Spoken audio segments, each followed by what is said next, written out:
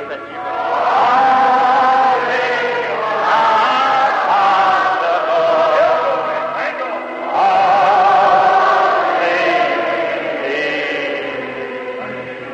Now, ladies and gentlemen, brothers and sisters, it gives me great pleasure to present unto you tonight God's man for God's hour, Reverend William Branham. Thank you, brother. Thank you very much. So glad to be here in the service of the Lord, to serve Him, trusting it'll be a great blessing to all, as it is to me always to come before Him. Now, seeing that there's many of you standing, we'll make the service just as short as possible so that you can won't have to stand too long, and just be in prayer, believing for all things are possible to them that believe. Now, we're very happy to have this time here in Parkersburg. We've been visiting around your city a little today, looking around, find some very fine people here, your merchants and so forth. And maybe someday, the Lord willing, and if you all would want me to, I'd like to come back here sometime for a big union meeting somewhere where we could set up for some time, get everybody together, all the churches, get them together, and let's have fellowship with each other, and just break down the walls and start loving each other, and the Lord will love us when we can love one another. And so we trust it'll be so. Now, just before turning to the Word, just for a few moments, I'd like to say this. Tomorrow morning, I believe that the pastor wanted me to have his Bible class or something tomorrow morning. Will that be here, Pastor? Just like it is. Just here. All right, sir. Tomorrow morning here at a Bible class. So don't think it's the healing service. It's just a evangelistic Bible teaching. So if you have no church to go, if you have your own church, then it's your post of duty. See? That's your business to be at your church when it has church. But if you have no church to go to, we invite you out. And so then tomorrow night, closing service, prayer for the sick tomorrow night. Then I go to Florida from here. So now let's bow our heads just a moment before we open the Word and speak to the author. Our kind Heavenly Father, it's with grateful hearts that we approach Thee tonight in the name of the Lord Jesus to thank Thee for this great privilege that we have of coming to Thee and calling You our Father, and You call us Your children, my beloved children. And how that through the one offering He has perfected forever those that are sanctified, that are called, foreordained, chosen in God before the foundation of the world, and now some glorious day He shall come the second time in glory to bring us from the graves, and then we will be like unto His own glorious body. We shall see Him as He is. No more prayer for the sick then. It's all finished. We're long with anxious hearts thinking of the great time when we'll have the Lord's Supper together, drink the vine, the fruit of the vine, and eat anew of the food in the kingdom of God, and see that great table spread out for thousands of miles. All the redeemed of all ages gathered around the table as we look across at each other and shake each other's hands. A little teardrop run down our cheek. Then the King in His beauty shall come out in His white robe, walk down along the table and wipe all tears from our eyes and say, "Don't cry, children, it's all over. Enter into the joys of the Lord, which is prepared for you since the foundation of the world." Father God, we pray that every person here in divine presence tonight will answer the roll call there and have the privilege of hearing those words said, "It was well done, my good and faithful servant." If there be some here tonight, Lord, who doesn't know You, their sins and their blood, may this be the hour that their final decision will be made and their names recorded in glory. Heal the sick and afflicted, Lord, as they're laying here in masses waiting, some standing sick, mothers working with their little babies. Oh, God, send the Holy Ghost with great power and moves of compassion and heal the sick and afflicted. Help us as we open the Word, and let us fellowship now around the Word, for we ask it in the name of Thy beloved Son, the Lord Jesus. Amen.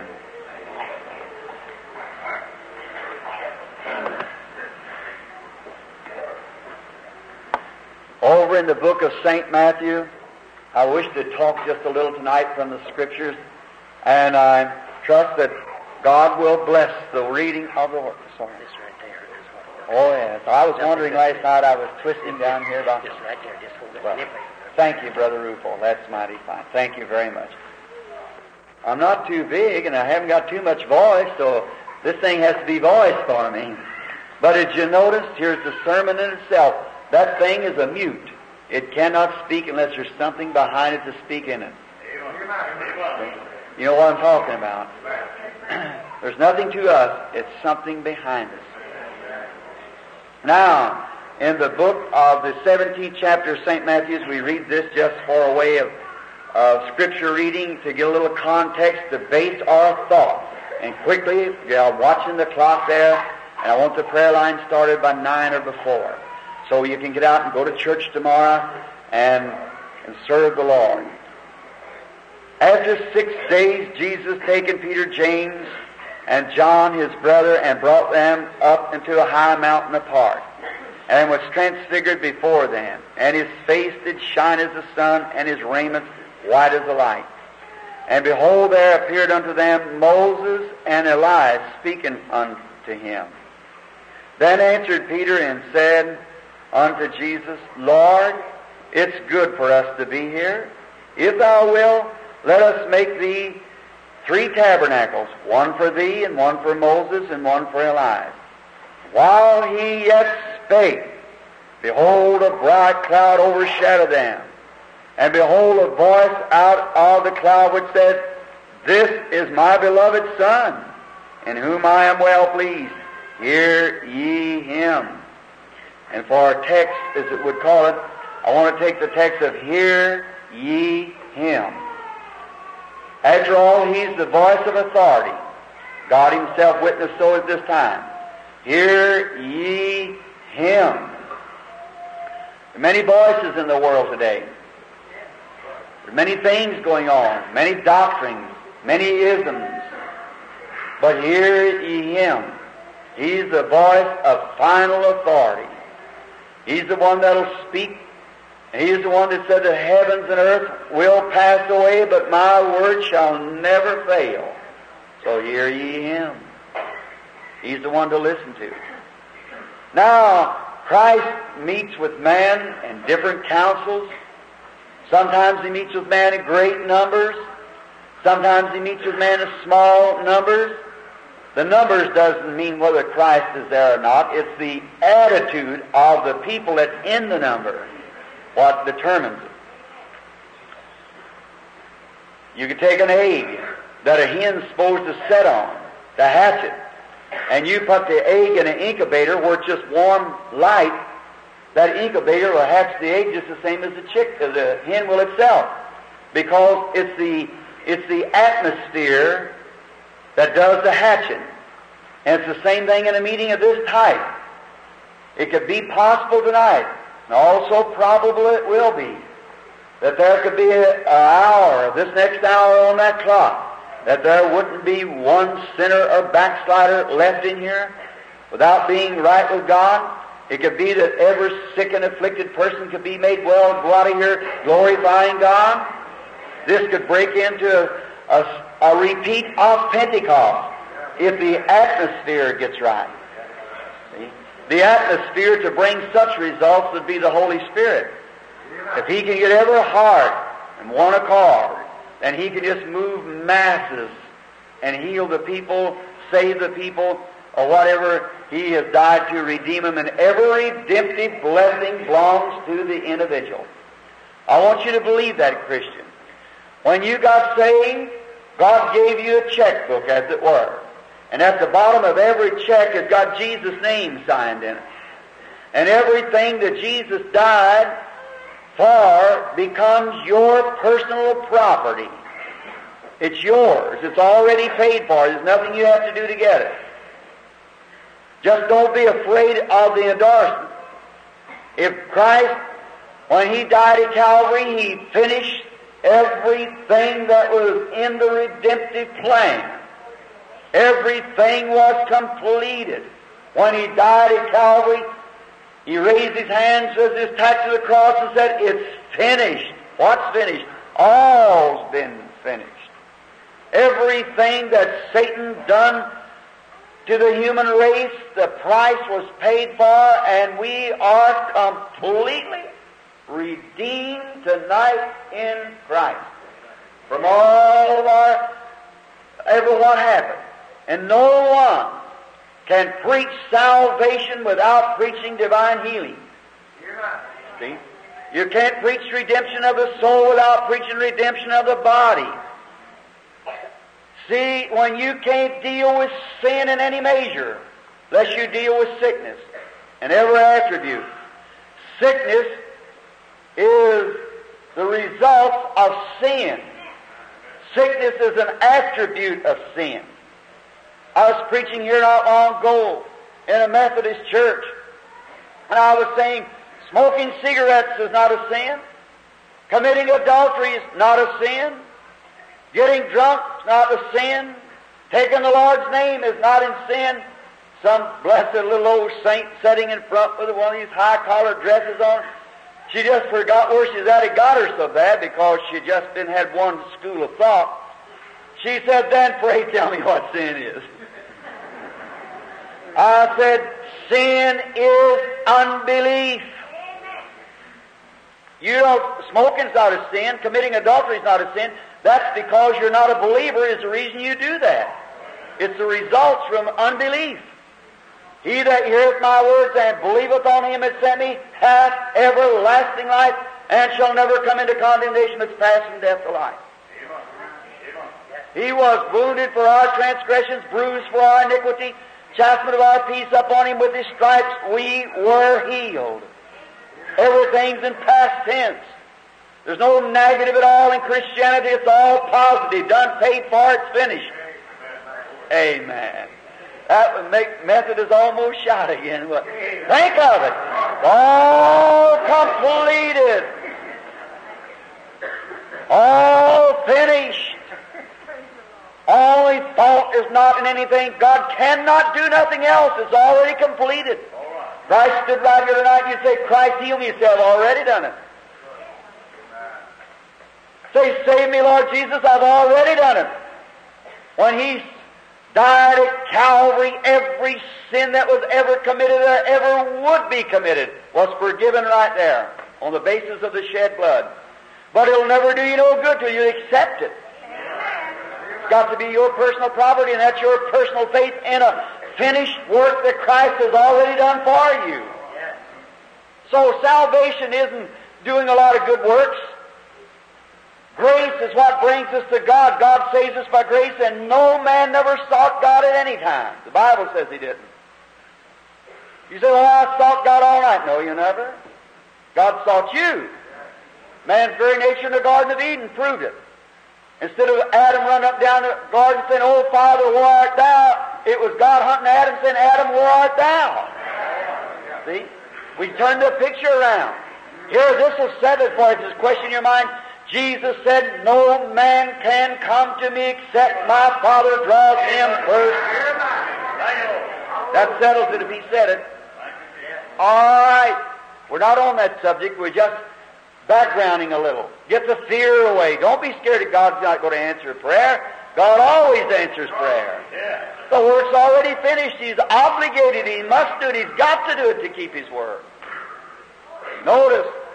Now, it's a finished work. And now, if you're dealing with sin, now maybe you never sinned, but there might be a sin that your father did, your grandfather did. He said He'd visit the iniquity of the parents upon the third and fourth generations. And each generation gets weaker and wiser, as the Bible said. But it's all started from sin. Before sin ever came into the world, there were no sickness in the world. And sickness came through the fall, and the fall was sin, and sin is unbelief. He that believeth not is condemned already. Before you even get started, you're condemned. You're born in sin, shaped in iniquity, come to the world speaking lies. No matter how much you're dedicated on the altar, how many times you're sprinkled, baptized, poured, whatever it is, you're still a sinner. That's all. Until you repent and God recognizes and seals that promise with the Holy Spirit. Right? Then you're born again. Then you're son and daughter of God. It's a regeneration, a new creation. Then your attributes, your thoughts are not like they were. Your life is not like it was. You become a complete surrendered vessel to God, and He speaks and uses you, and you're not your own no more, but you're bought with a price. That's the price of the precious blood of the Lord Jesus Christ. Think of it. Now, for instance, they were trying to cut divine healing off from salvation. They say, oh, I believe Christ saves the soul, but don't heal the body. Well, that's just, the devil just took and turned the picture around. In the early days they said he can heal, but he makes himself God to forgive people. See? Just the devil just vice versa the picture. If He's Almighty God, He can do all things. And if He can't do all things, He isn't Almighty God. Certainly not. And if He is, He's the same yesterday, today, and forever. You see it? Now, for instance of healing, say there's a great big serpent here, dragon, and he had his paw in my side, cut me with his paw. Now, I don't have to cut his paw off to get rid of it. Just knock him in the head. It kills the whole serpent. And when you deal with sin, you deal with sickness and everything it caused. You have to. That's just his foot, but it was all governed by his head. So sin was the head of it, and the whole thing fell. And Christ promised that He would meet on the earth wherever 2 or 3 were gathered together. He promised it. Now, sometimes He meets in councils with, one time with 500. Another time, after His resurrection, He met with 70. Another time with 12. Another time with 3. Another time with 1. Wherever men are gathered together, Christ promised to meet with them. He's omnipresent everywhere. Covers all space. He's omnipresent, omniscient, and He's omnipotent, all wisdom, all power, all places, everywhere. And He's infinite. He knows the very end from the beginning. He knew every flea, every louse, every fly, every person, everything that ever happened at the very beginning. He knew it all. If He wasn't God. So therefore He could foreordinate things to His work, to His pleasure. That's the reason He said He hated Esau and loved Jacob before either boy was ever born, because He knew that Esau was a shyster to begin with. See? So He knew it by foreknowledge. What is the Bible? The Bible is the very thoughts that God had before the foundation of the world, expressed them in word and dropped them down to prophets, and they wrote them. That's the only thing it is. Just has to unfold. God knows all things. And by a spirit of knowledge, while God drops it to His prophets as eagles who sail up in the air and sees things to happen before it gets there, you see. Now, in this state, many times, Jesus never gathers with people just to be gathering. Christ never did anything loosely. And I think that's the trouble with the church today. We take too many of the things of God loosely. And now, I perceive that this is a Pentecostal gathering. And listen, you're my brethren and sisters. But the Pentecostal people are too loosely with the gifts that's in the church, and that's the reason God can't respect them. See? You just let them go any old way. They should be governed and put in order. And we find people interrupting the meeting by speaking with tongues and so forth, when the spirits of the prophets is subject to the prophet. I'm not saying they don't have a gift, but they misuse it. And it throws a damper. If the Holy Spirit's speaking at one place, He'll speak there until He's finished. See? And we've so misused these things. Just let it go. Freelance. That's just as good as the devil would want, too. That's right. If them more gifts have been set in order and put in its place, there'd have been a revival sweeping this land today that's never been exceeded. We don't like power. We like knowledge. We like faith. You got power. Any man that's born again has the whole heavens is open to him. I was talking to a doctor not long ago. He said, I studied to be a preacher one time. Said I got to that virgin birth. I read in India where they've had virgin birth, and I said I just forgot the whole thing. I said, Doctor, you're trying to compare the ridiculous with the sublime. You can't do it. There's not a one of them can prove their virgin birth. There's not a one of them can prove their gods to be so. Christianity is the only one, only founder that ever said, I have power to lay my life down and take it up again. Because I live, you live also, and I'll be with you, in you to the end of the world, and the things that I do, you'll do just exactly like I do, because it'll be not you, but me and you. That settles it. Muhammad couldn't make that promise, Buddha couldn't make that promise, or no other founder could make that promise. Christ alone could do it. That's the reason God said, hear ye him. He's the final authority. Now, notice how beautiful, how the Scripture so gives us these wonderful promises, and every promise in the book belongs to the believer. See, you people here in this country is apple raisers, as I understand. You have a lot of agriculture, raising fruit.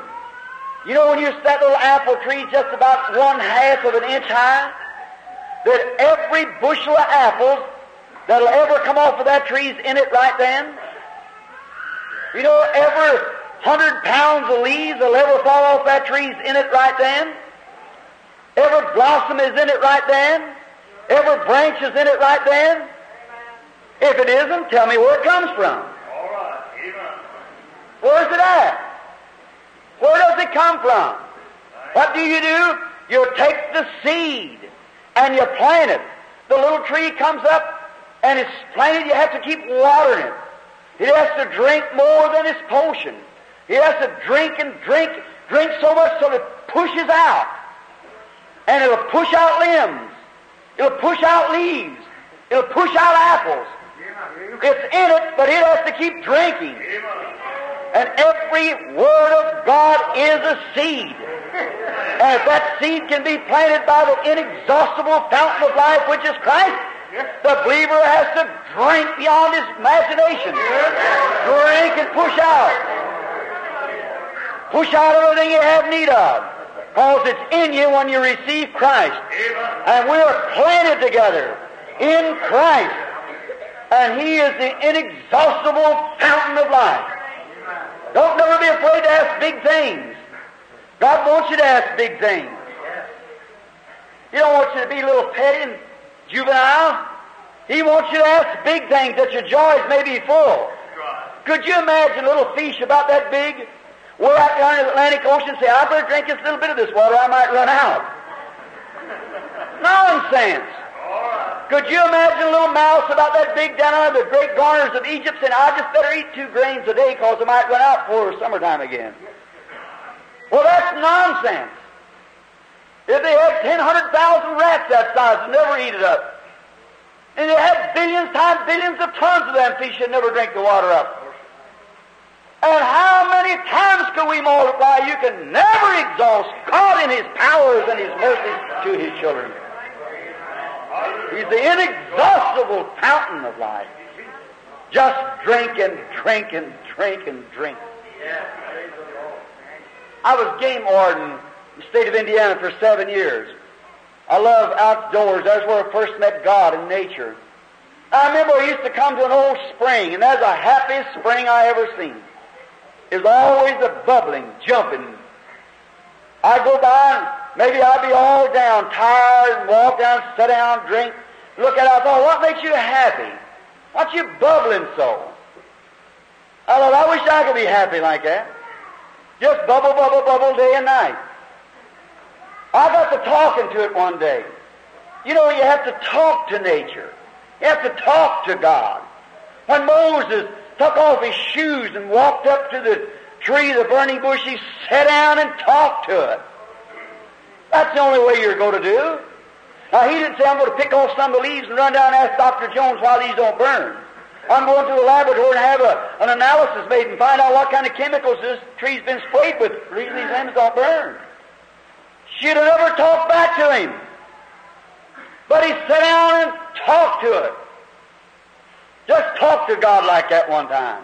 Lay your your problem out before Him in the face of His Word. I said to that spring, I said, maybe you're so happy because once in a while an animal comes by and drinks out of you. I said, no.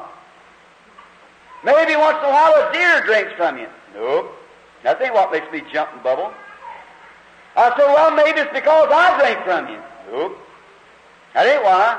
I said, well, what makes you bubble? He said, you understand? He could have talked. He said, you understand? It's not me bubbling. It's something behind me pushing me and making me bubble. That's the way it is by the Holy Spirit. There's something bubbling in you, pushing you up to see, to make you climb to the sky. Bubble, bubble, bubble, bubble, bubble, bubble. It's an everlasting bubbling up. You see it? It's Christ in you. Man shall not live by bread alone, but by every word that proceedeth out of the mouth of God. The Holy Spirit feasts on the Word. Christ calling His disciples up to the three of them. He taken Peter, James, and John. Faith, hope, and charity. He brought them up to the Mount Transfiguration. A few days before that, there had been a horrible thing happen, or just after it, rather. Jesus had given His church in Matthew, the 10th chapter, power against unclean spirits. He sent them out to cast out devils, to heal the sick, raise the dead. As freely as you receive, freely give. And we find them right away absolutely defeated on an epilepsy case. They couldn't understand. They had a boy down there, they were probably screaming and crying and shaking him and jumping around, trying to cast the devil out of him. Jesus came to where they were, and the father of the child ran to him and said, Lord, have mercy on my son. He's variously vexed with the devil. And so I brought him to your disciples, and they couldn't do nothing for him. He said, oh, faithful generation, how long will I suffer you? Bring him here to me. See, he lived on different heights. When that demon saw Jesus, he threw that boy into a spell like he never had before. He fell on the ground and frothed and kicked his feet and straightened out, and they said he's dead. See? That's the way the devil does. Jesus picked him up and said, he's all right. Just take him on. Notice, then the disciples come and said, why couldn't we cast him out? Now, he never said, because you haven't got the power. Now, you unbelievers in divine healing, I can show you in the Bible, chapter and verse, where God gave His power to the church to remain throughout the age. I want you to show me where He took it back away from the church. It's not in there. You might find it in the almanac, but you don't find it here. This is God's Word. Now, I want you to watch a minute. And this demon, the disciples said, why couldn't we cast him out? He said, not because you don't have power, but because of your unbelief. The church today, the professors, the believers, the born again, has the power to do these things, but they haven't got faith enough to put it in action. Right. I want you to notice some of our big churches that don't want to believe in divine healing. It's nothing in the world but juvenile, petty jealousy. Exactly. Look, it was the same thing in the Bible. When those disciples, a few days after that, they seen a man getting the job done. He was casting out devils. He was really doing it. And they said, well, you come join our denomination now. You come over and join our church. He said, now just go on, boys. I'm working for the Lord. See?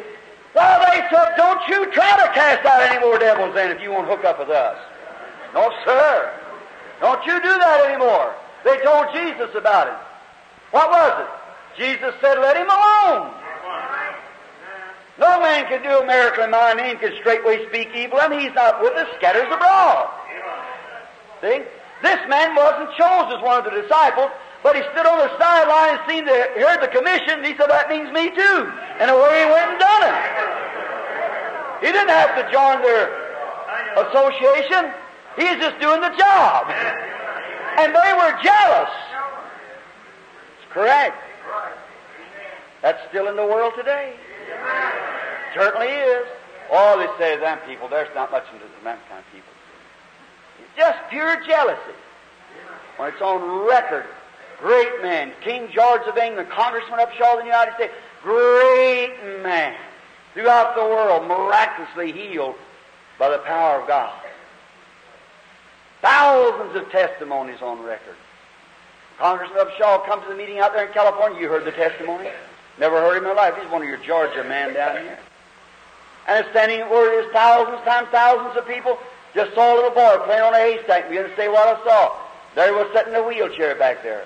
I guess there's 150, 200 wheelchairs sitting there. I never heard of the man. After a while, he run sticks and Mike back there and said, that manager comes on and says, that's Congressman Upshaw.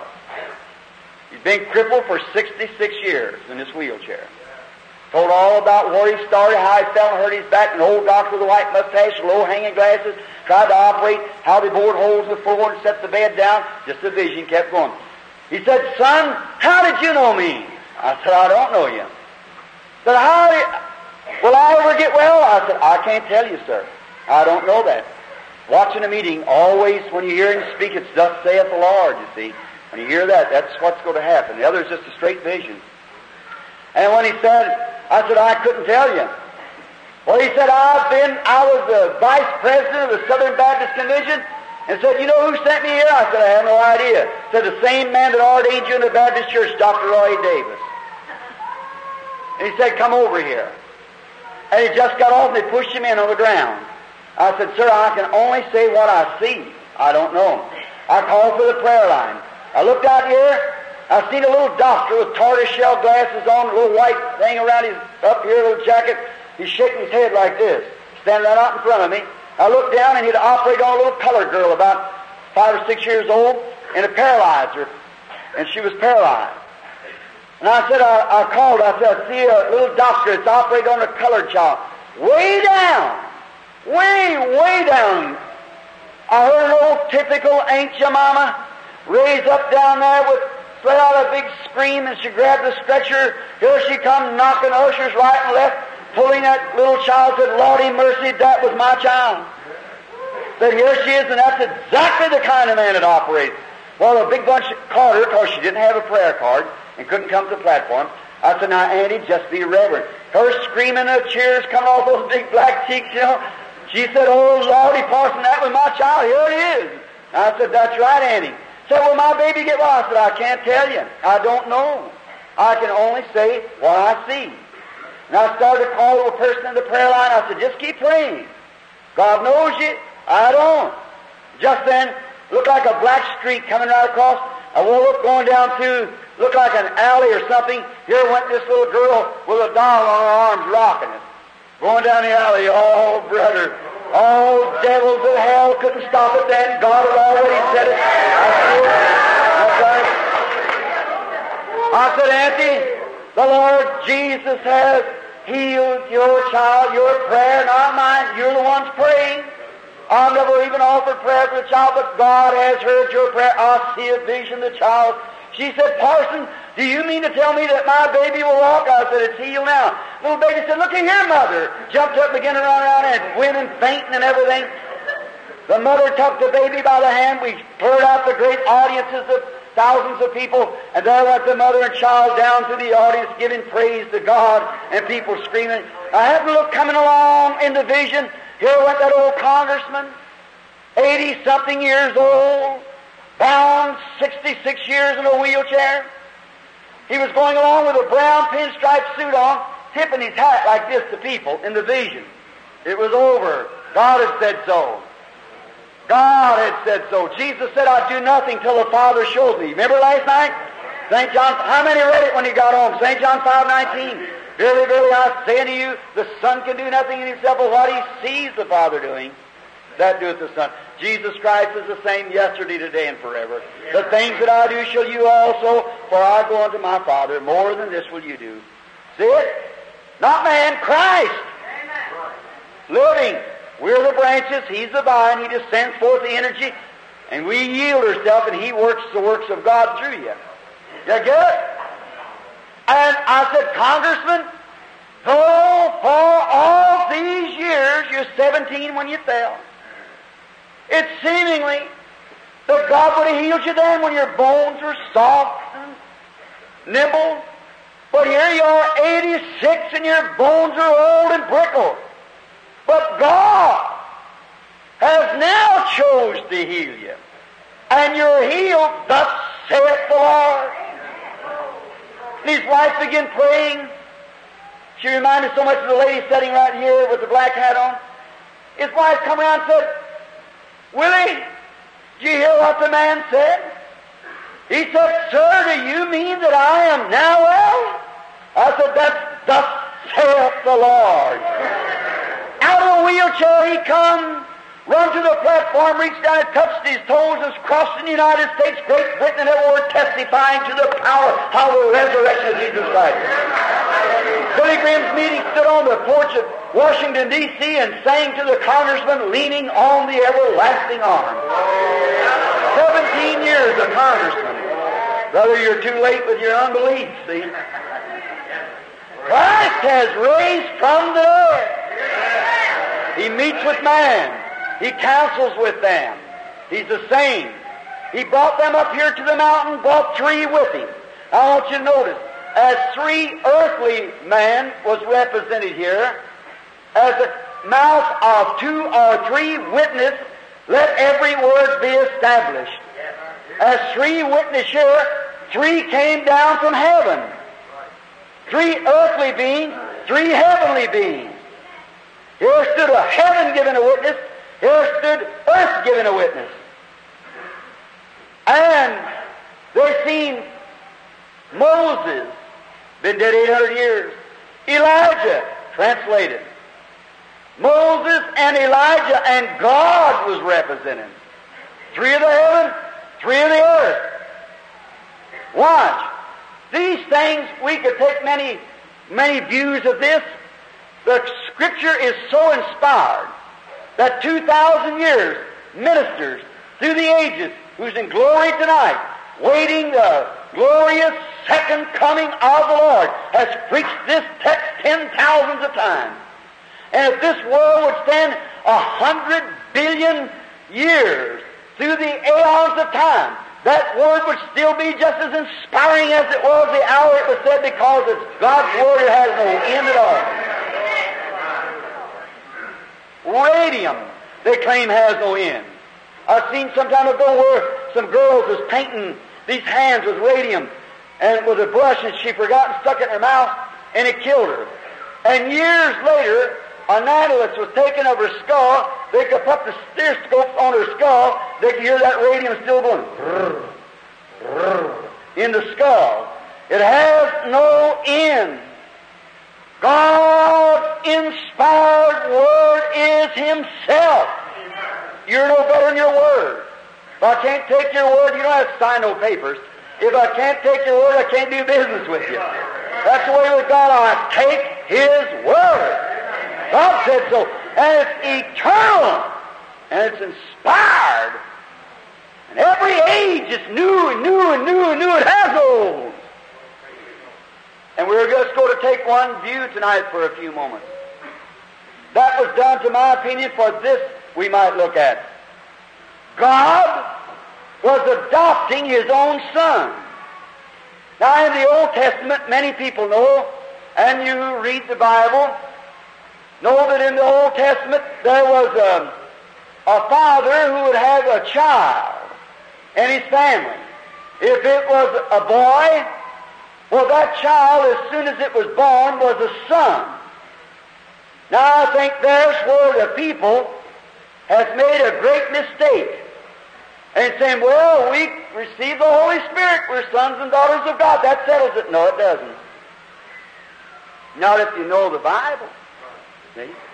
No, this boy, as soon as he was born, a tiny baby, he was a son. But he had a tutor over him. And this tutor educated him and raised him. You know, in the Bible, in Ephesians and different places, and Galatians, how Paul speaks of it. Now, this tutor kept word to the father how the son was progressing. And that's what the Holy Spirit's doing today in the church. That's why the church should be in order. The Holy Spirit's taking Word back and forth. He's the raiser or the tutor of the church, the child, or the individual, when it's born in the kingdom of God. Then if this tutor in the Old Testament told the father when that child was born, if he got to a place he was reckless and careless and run around and didn't care for the father's business, he was always a son, that's true. But he never did fall heir to the fellowship and to the powers of his father.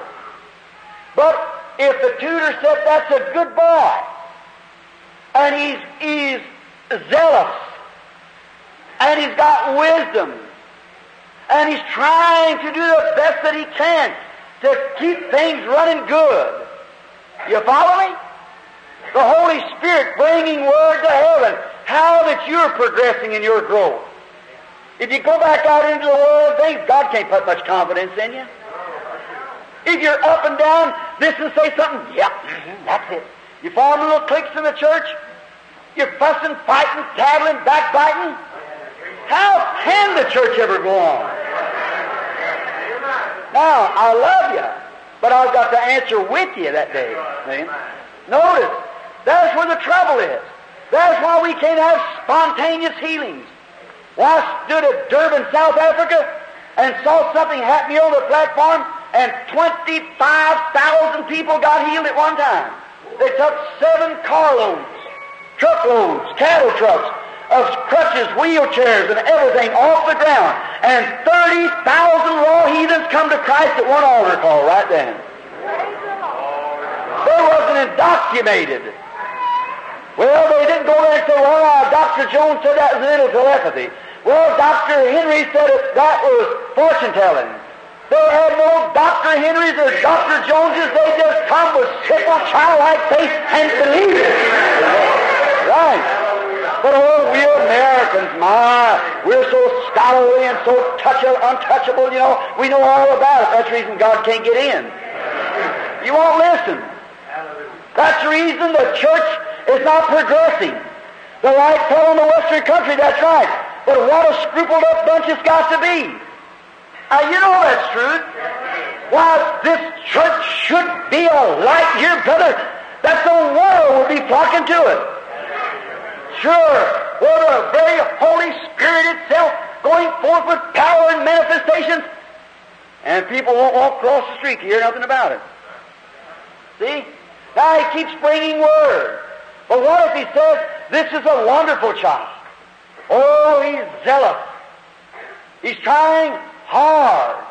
He's doing everything that he can do to see that everything's progressing right. Then what happened? At a certain age, now you Pentecostal people's not too old, you know, in your way. Lutherans are old. Methodists are old. Baptists are old. You Pentecostals are a young church.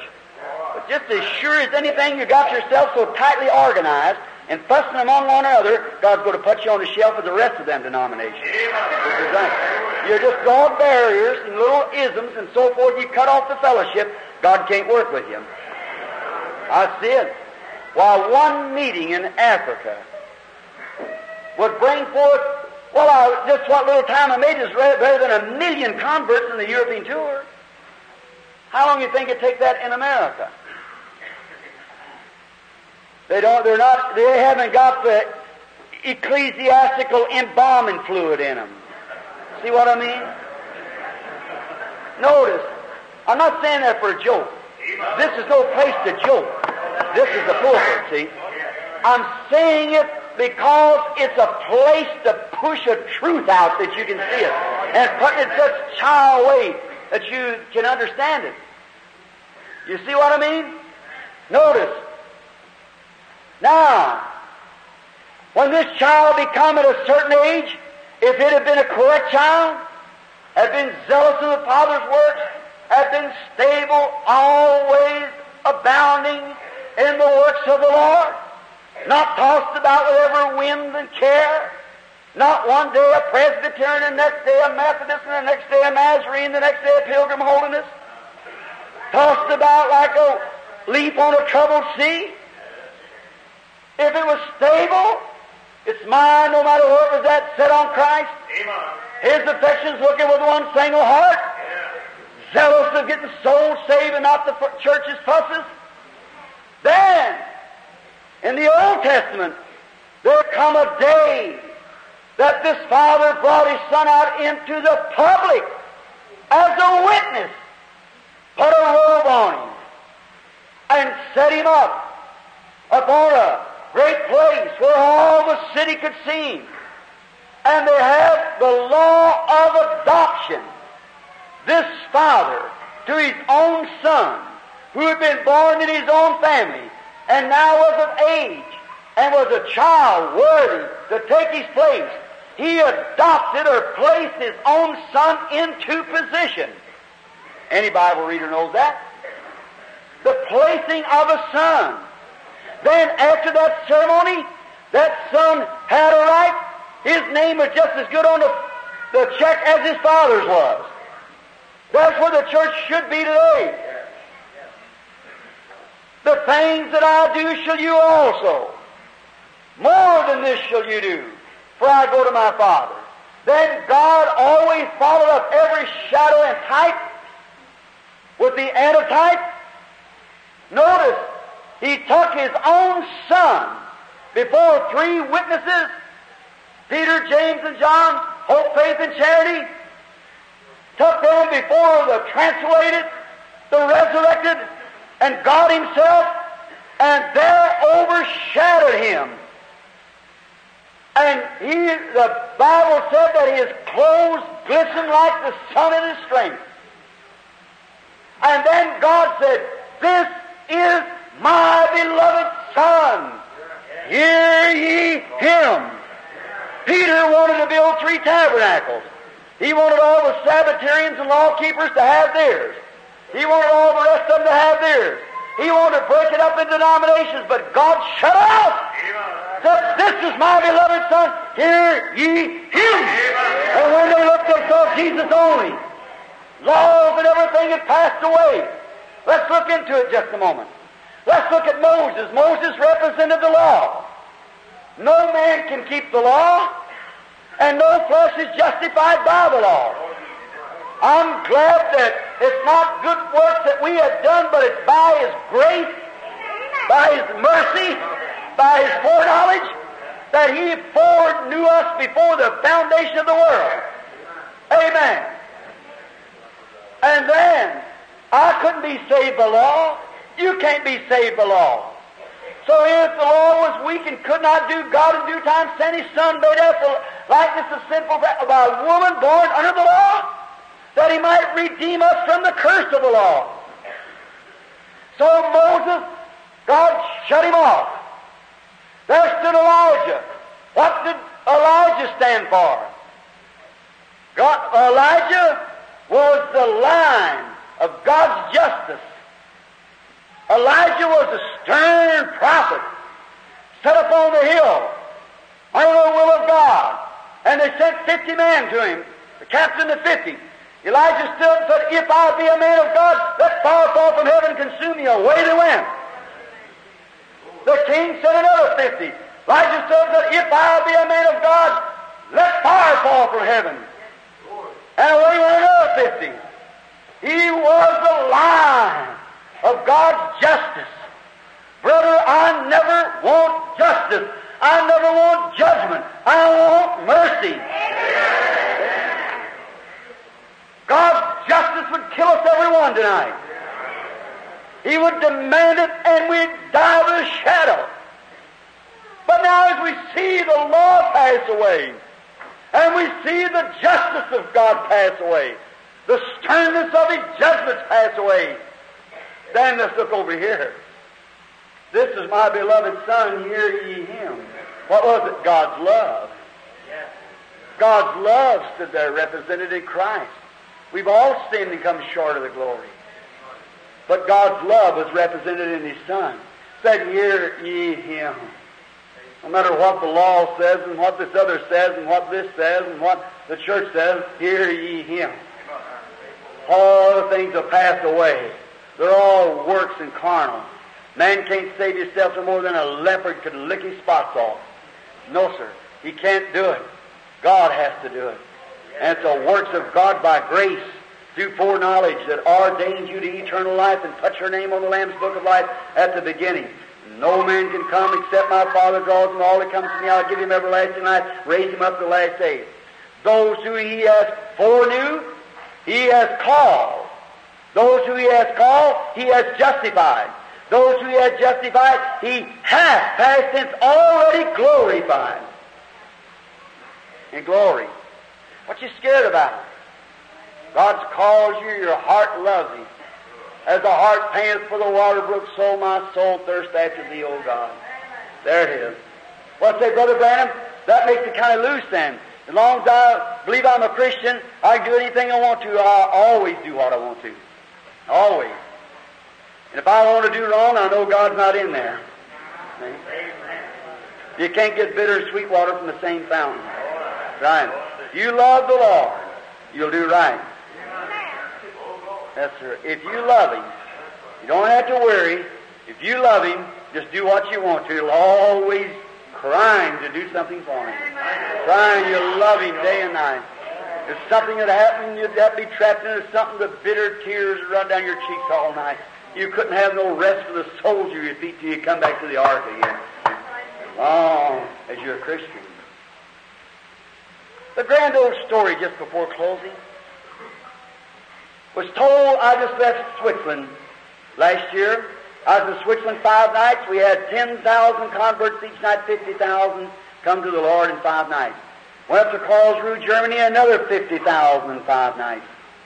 Of those swift, hungry-hearted Germans tore up and cast about everywhere. Mother up on one side, dad down the other, children some other place and can't get to each other.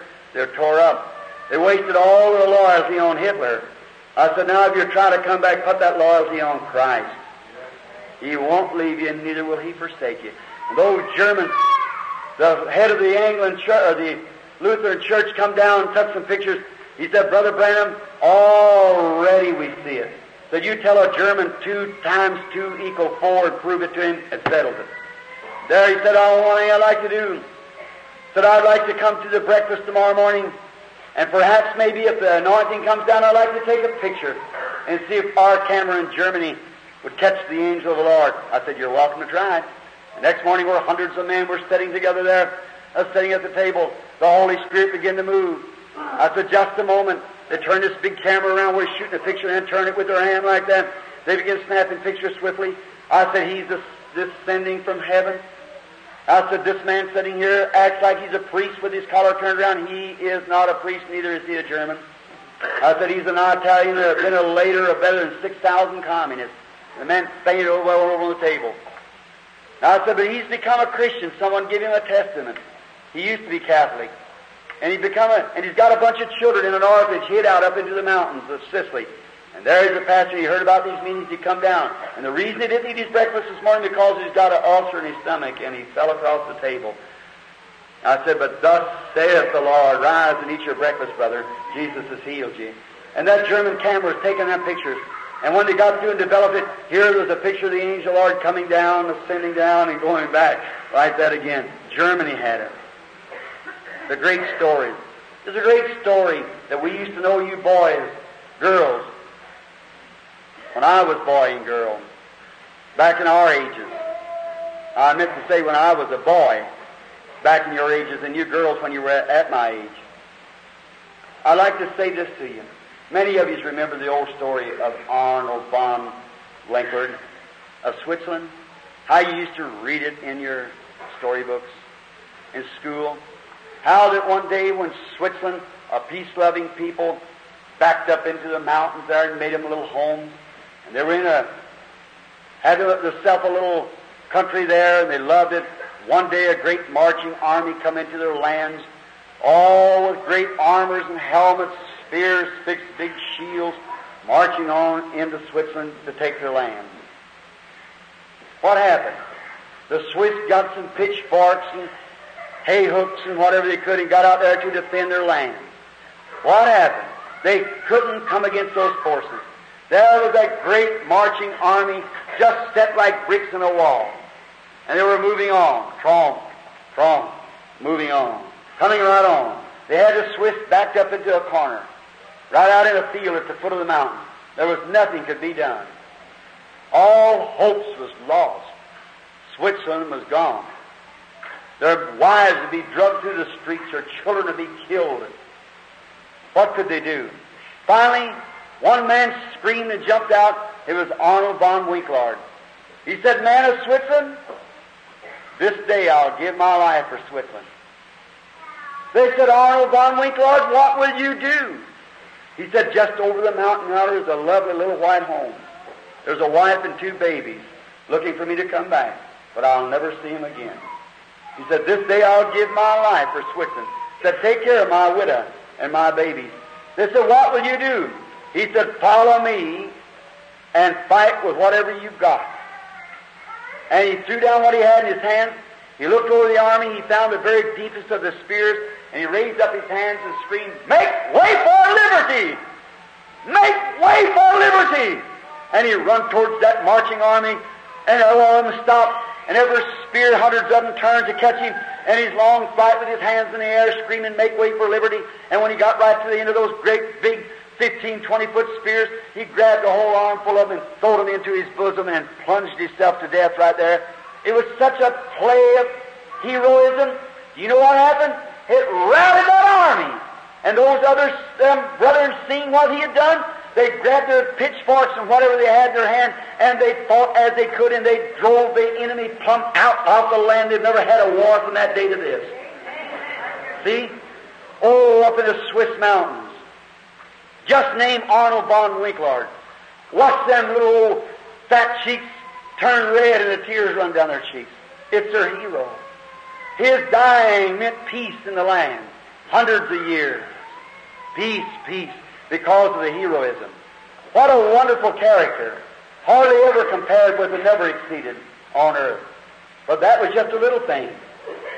I want to tell you something. One day, when Adam's race had been backed into a corner, the law had failed. The justice had failed. The prophets had failed. The judges had failed. And everything that God sent to the earth had failed. And Adam's race stood defeated. Sickness among them, death among them, everything, the death horrors at every place, nothing could be done. But in heaven there was one stepped out. The Son of God said, "This day I'll give my life for Adam's race." "What will you do?" cried the angels. "What will you do?" He came to the earth. He looked upon that bunch of men and women that wanted to serve the Lord. They couldn't. There's so much temptation, so much sin, so much sickness, so much troubles from every hand. They couldn't. Everything had failed. And he looked till he found the darkest spot of man's fear. That was death. It's always been.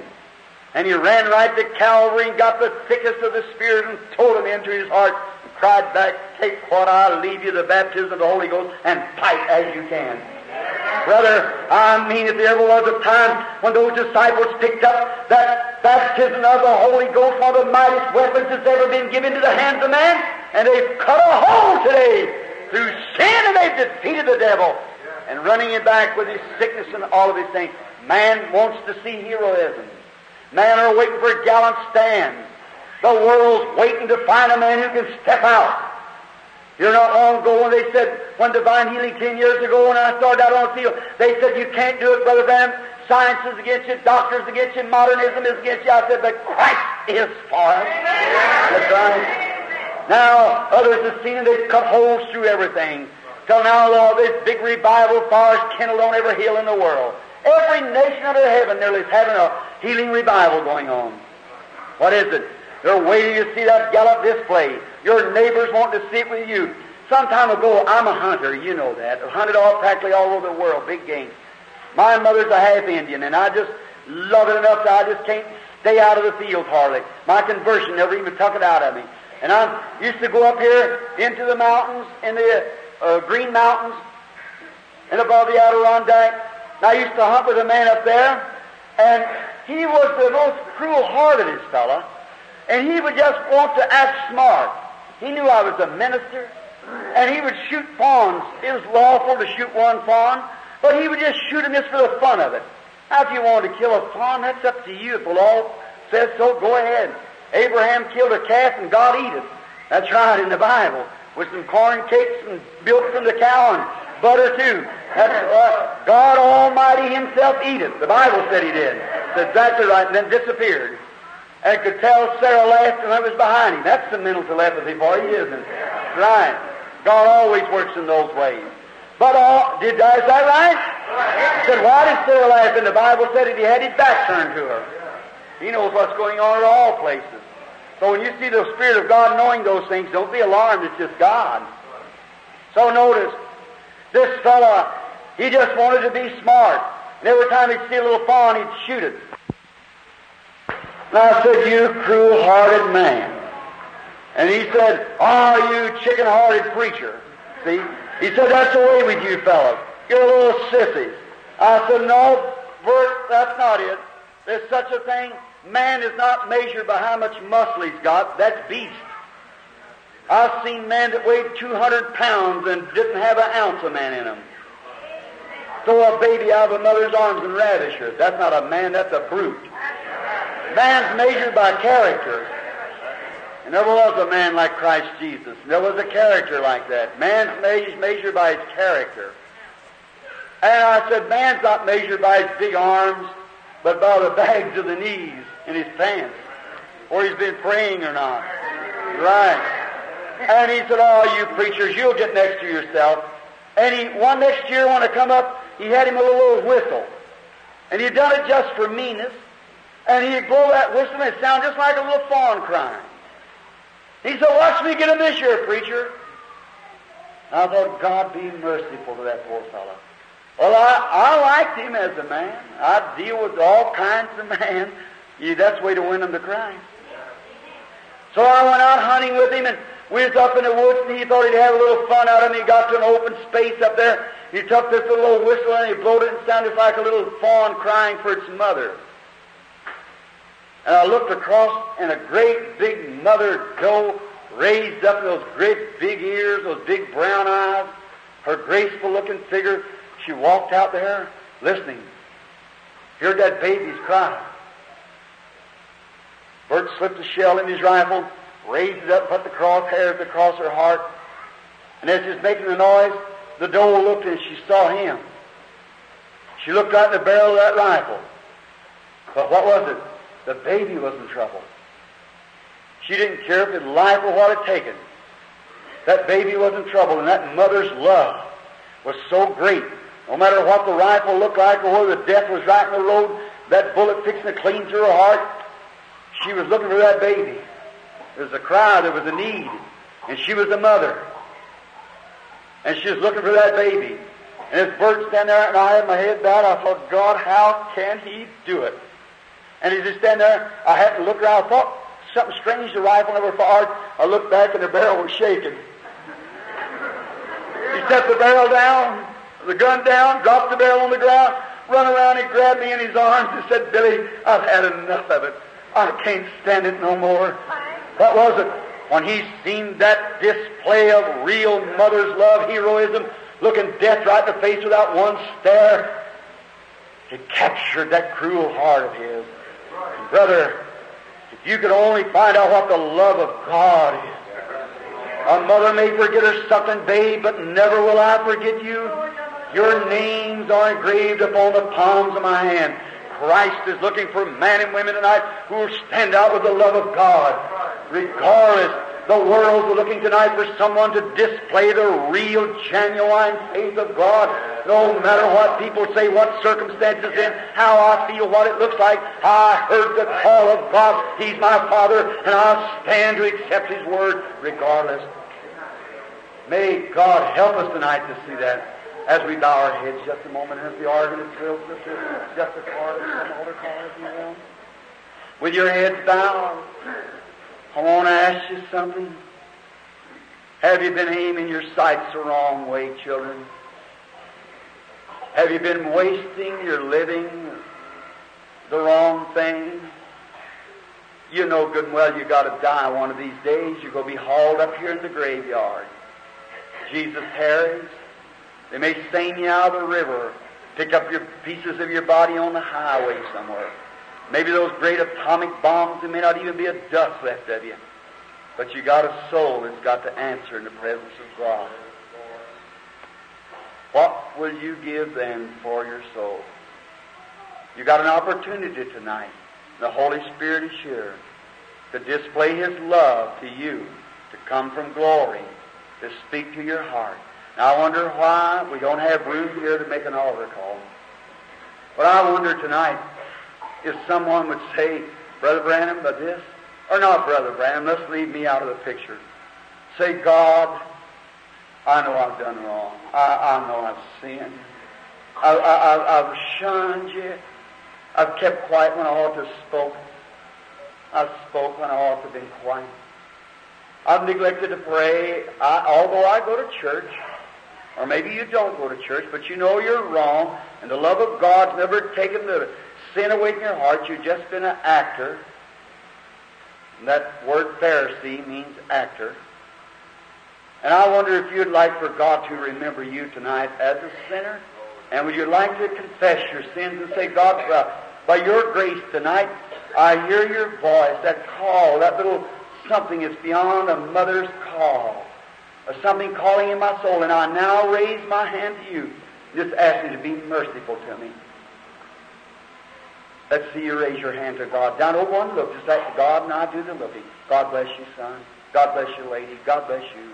God bless you, son. God bless you, son. God bless you back there, sister. God bless you, brother. God bless you, sister. That's right, be honest.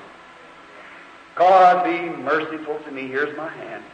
Lord, I hear your call.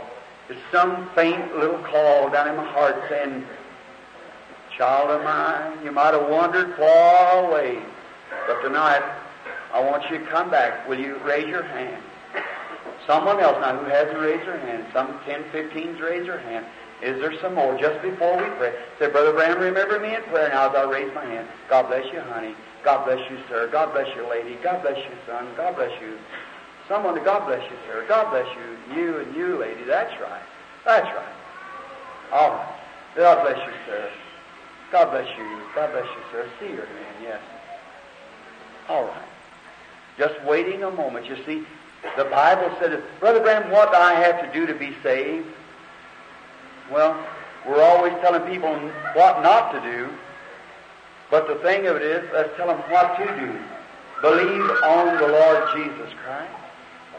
I think, while you're praying, St. John 5:24, Jesus speaking. Think of a handful and 2 dozen eggs. St. John 5:24. Jesus said these words, He that heareth my words, you have tonight, and believeth on Him that sent me, hath, present tense, everlasting life, and shall never come into the judgment, but has passed from death unto life. That's what you have to do. Believe on the Lord Jesus Christ with all your heart. You've lifted your hand saying, Lord, I believe. Is there another just before prayer? God bless you. Yes, lady. One that hasn't raised your hands again. Would you raise your hand? All right, let's pray. Now, Lord, realizing that standing near, there's perhaps many, many angels.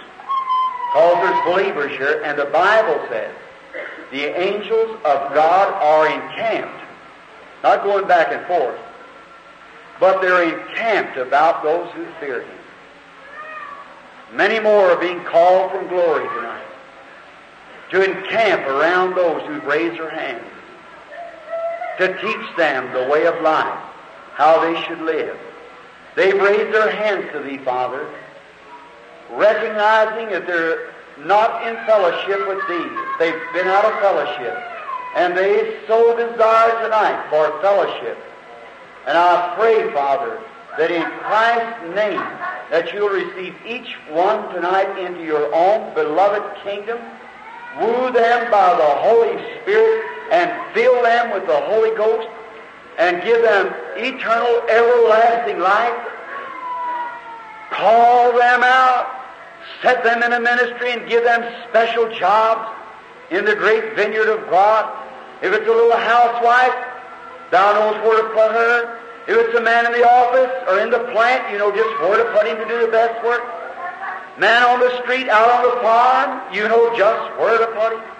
Thou knowest all things and the place positionally, where to place them. So, Father, we pray that by the works of the Holy Spirit this night that you will place them into your kingdom. Many raise their hands. I do not know them, thou dost, but I trust that if not in this life, that in the world to come, I'll meet them there by the evergreen tree, where the fountain of water flows free, by the crystal white throne of God. Shake their hands and say, Brother Branham, you don't know me just now, but down in Parkersburg that night when you said, will you raise your hand? I did. And I found my name on the book when I got here. I'm so glad that you come. I'm so glad that I raised my hand. I'm so glad you made that altar call that night. Granted, Father, now will you appear with us here? Let these new babies see that their faith is not in vain, that it was you who said so. It was you who took them. It was you. No man can come to me except my Father does. And all that comes to me, I'll give him everlasting life and raise him up at the last day. You promised it, God, it's your promise. Now manifest yourself to them, for we ask it in Christ's name. Amen.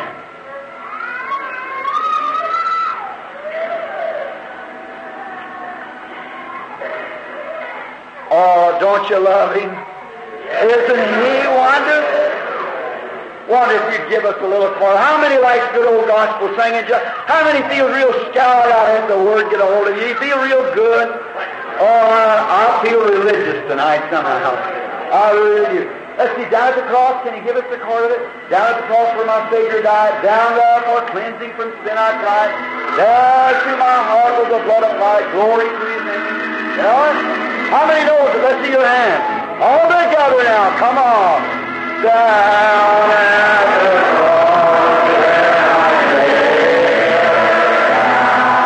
lay down.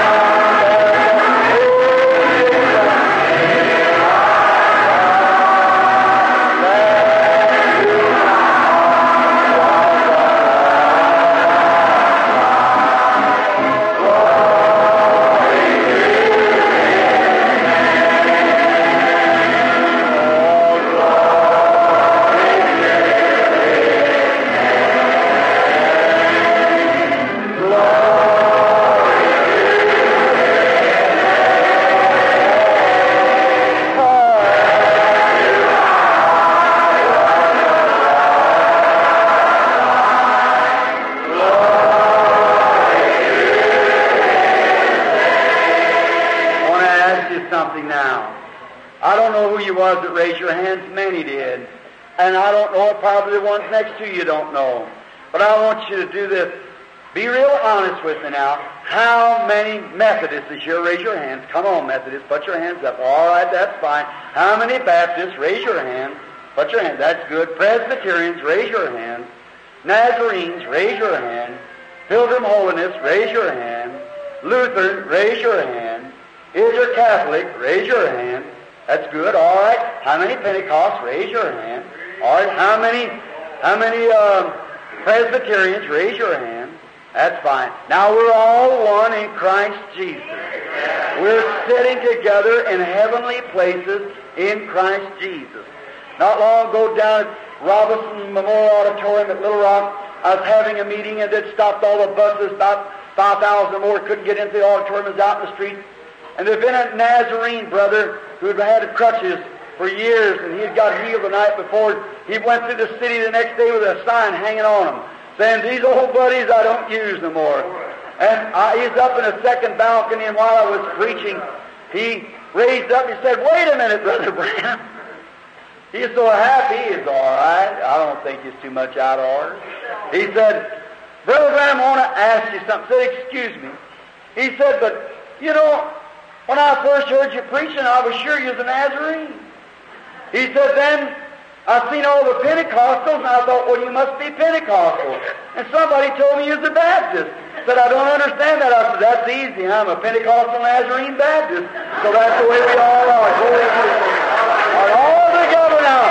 And let's have a big old handshake. Reach over and shake hands with somebody. All right. Glory to you. That's right. Turn right around.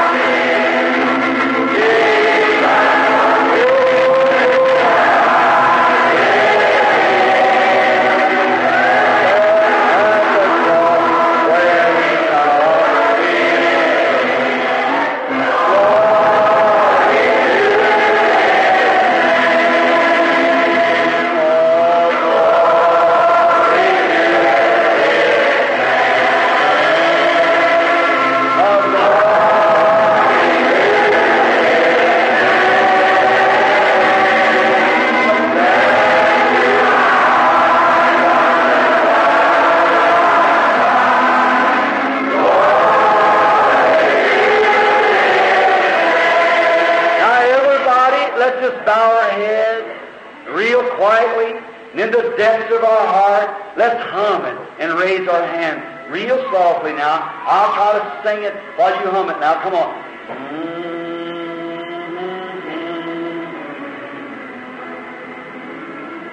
Spiritual peace.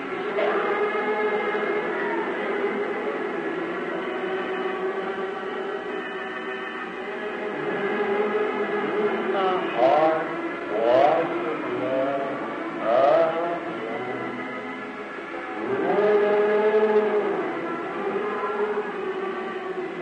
Won't you come to this fountain so rich and sweet?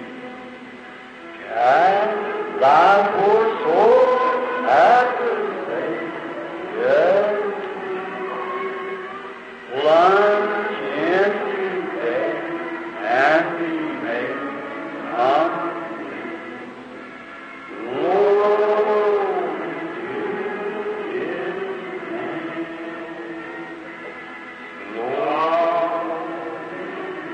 Our Heavenly Father, as they're humming this song,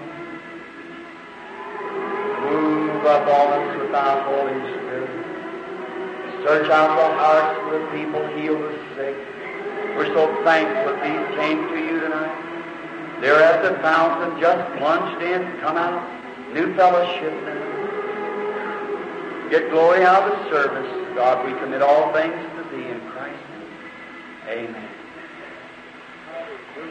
Now, according to the Scriptures, Jesus suffered once for sin, putting away all sin, sickness, and death under the curse. He taken the curse upon him and was made a curse for us. He was wounded for our transgressions. He was bruised for our iniquities. The chastisement of our peace was upon him, and with his stripes we were healed. He was here on earth. He lived 33 and a half years among man. He did not claim to be a healer. He said, it's not me that doeth the works, it's my Father that dwelleth in me.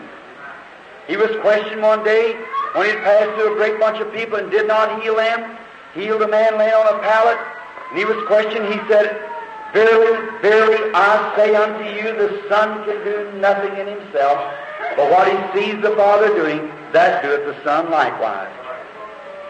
He said the same a little while, and the world will see me no more. That's the unbeliever. The world, from this till he comes, will see me no more.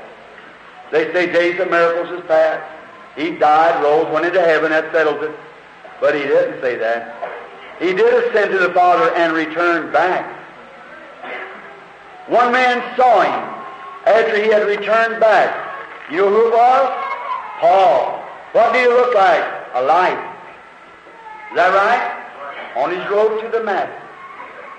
He was a light that even struck Paul down, blinded his eyes. The Bible said that Jesus Christ is the same yesterday, today, and forever. Jesus said the works that He did would continue on in the church until He come again. Does the Bible say that? It does. The works that I do shall ye also, more than this shall you do, more places, for I go unto my Father. I go to my Father and come again. I came from God, the pillar of fire that led the children of Israel. I came into the world, and the Son called the flesh, or the Son, the flesh called the Son. I'll return to God, back to the light again, and appeared over here to Paul and down in the, doing the same work, God in His church. That day you'll know I'm in the Father, Father in me, I in you, and you in me. It's God in you, the hope of glory. Now, if Christ has risen from the dead, which we know He has, then He's got to do the same kind of works that He did before He went away, or He is not risen from the dead. If He's the same, He's got to be the same in principle, the same in power, the same in attitude, the same in all. That's right. Well, let's watch just a moment. Is there any here that never was in a meeting before? Let's see your hands, some strangers. Never was in a meeting, one of my meetings before. Let's see your hands. Many? Now, I want to say to you, last night tonight was evangelistic called, friends, divine healing is just a minor. You can never major on a minor, as I said. Salvation of the soul is much greater than divine healing. Divine healing was included in the new atonement because the old atonement had healing in it, and the new ones are much better, see, than the old. If the old one furnished healing, what about the new one? But divine healing is not on the same basis as salvation. When you're born again, you get an immortal spirit that cannot die. But when you're healed by divine healing, you will get sick and die again. Lazarus did, and all the rest of them even raised from the dead. But it's the attributes of His resurrection, and it's the earnest of our resurrection that we will see. God said so. Now, it's in the Bible. Now, we talked last night what Jesus did when He was here on earth. Not one time did He ever say He healed anybody. He wasn't a healer. He couldn't. Here's one scripture settle it. He said, it's not me that doeth the works, it's my Father that dwelleth in me. He said, the Son can do nothing in Himself but what He sees the Father doing. Is that right? Well, let's follow in just a moment. Let's take one of the scriptures we use, like St. John, the 1st chapter. When Peter came to Him, he knew Peter's name, knew who his daddy was. Is that right? Thou art Simon, the son of Jonas, but I'll call you Peter from hereafter, which means little stone, see.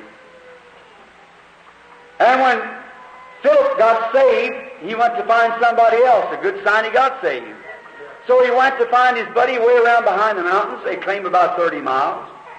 And when he found his buddy, a real churchgoer, real good man. His name, can somebody tell me what his name was? Nathaniel is right. And he found him under a tree praying. And Philip went up to him and said, come see who we found, Jesus of Nazareth, the son of Joseph. And when this man got through praying, he raised up and said, now could there be any good thing come out of Nazareth? He said, come and see. That's the best thing. You come and see. You judge for yourself then. All the road around the next day when they appeared, Jesus was standing praying for the sick or whatever he was doing. And when Nathanael come up, when Jesus looked at him his first time, he said, behold an Israelite, in whom there's no God. Kind of startled him. How did he know he was an infidel? What if he knew he was something else besides an Israelite? Greeks, Jews all look the same. Them long beards and garments and so forth. He said, Rabbi, when did you know me? Well, I said, before Philip called you, when you was under the tree, I saw you. Saw me through that mountain 30 miles over yonder? He said, Rabbi, you are the Son of God. You are the King of Israel. Is that what he said? That's what the Jews said. That was the sign of the Messiah. Jesus said, because I told you that, you believe that I am? Yes, I do. He said, then you'll see greater than this. But what did the church people do? The Orthodox Church, the big high-class church, they stood with their hands behind him and said, you know what? He's a fortune teller. He's the devil, Beelzebub.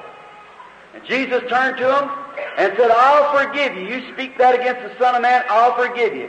But when the Holy Ghost has come to do the same thing, you speak one word against it, it will never be forgiven in this world or world to come.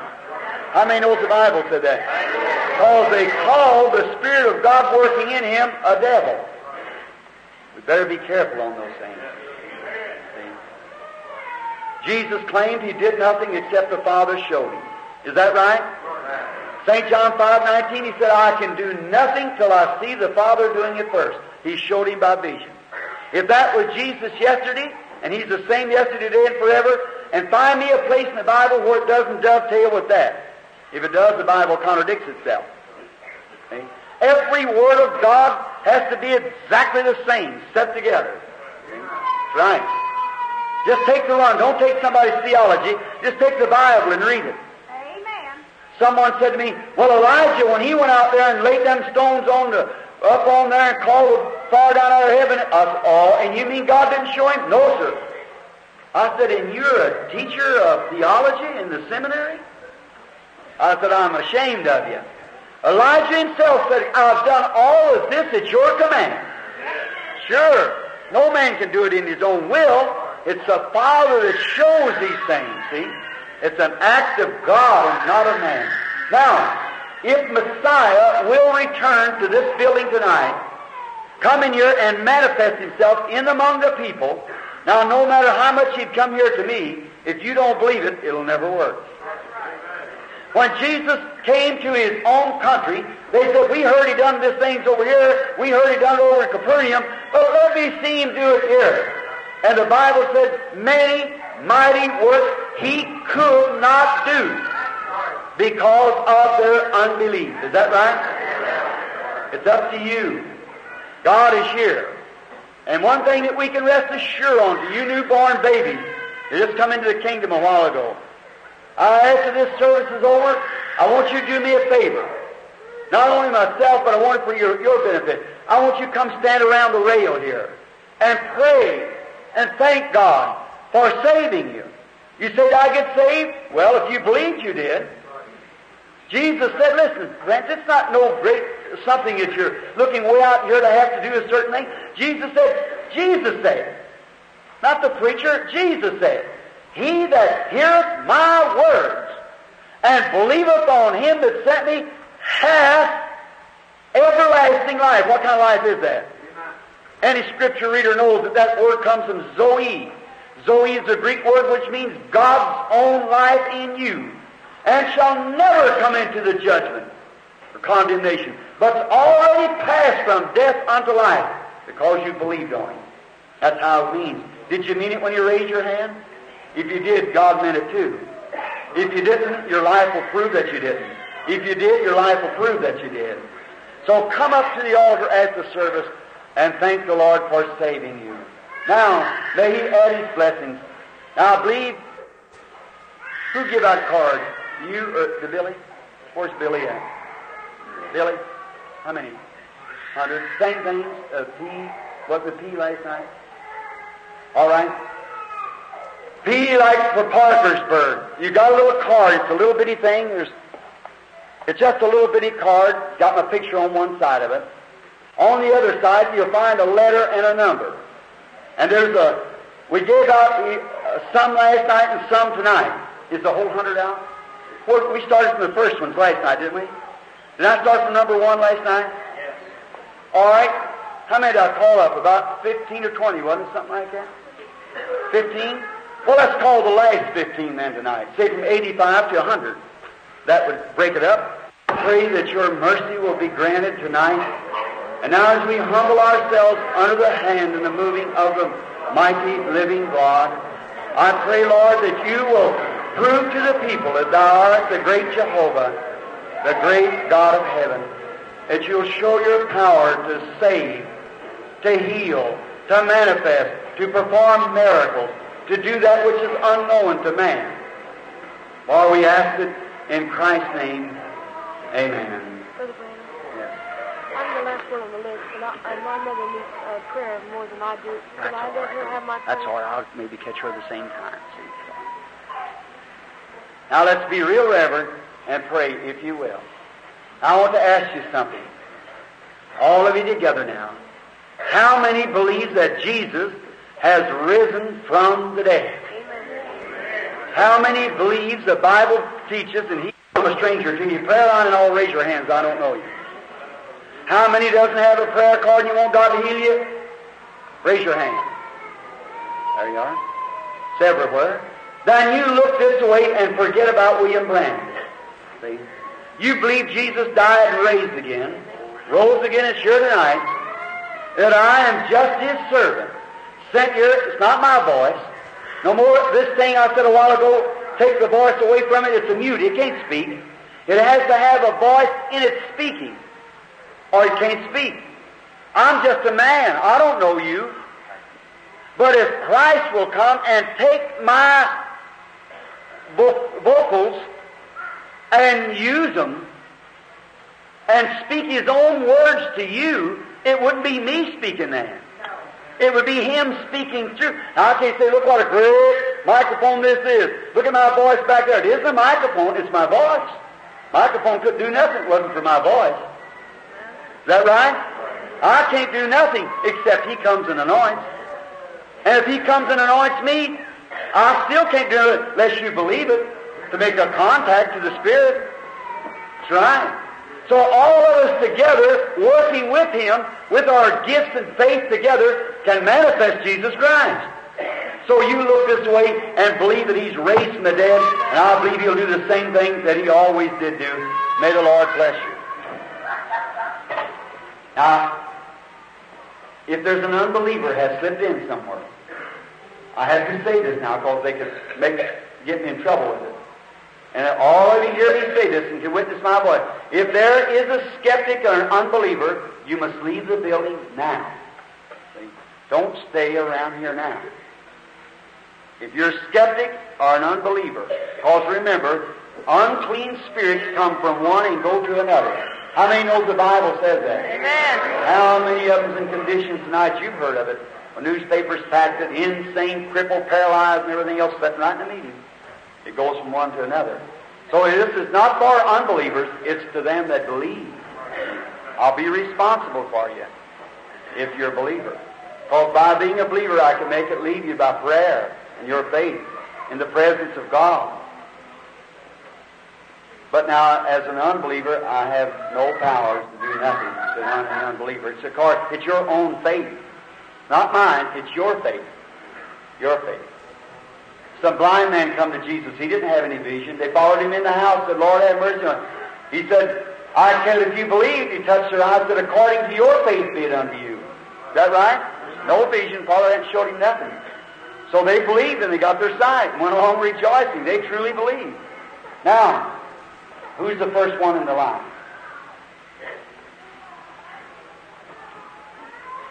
Now, who's operating this machine this year? Now, I don't know how. Now, all be real reverent.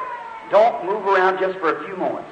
They won't let me stand but just a few minutes, the boys, because it just makes me real weak every time. If one person drawed virtue from the Lord Jesus, what about me, a sinner saved by grace?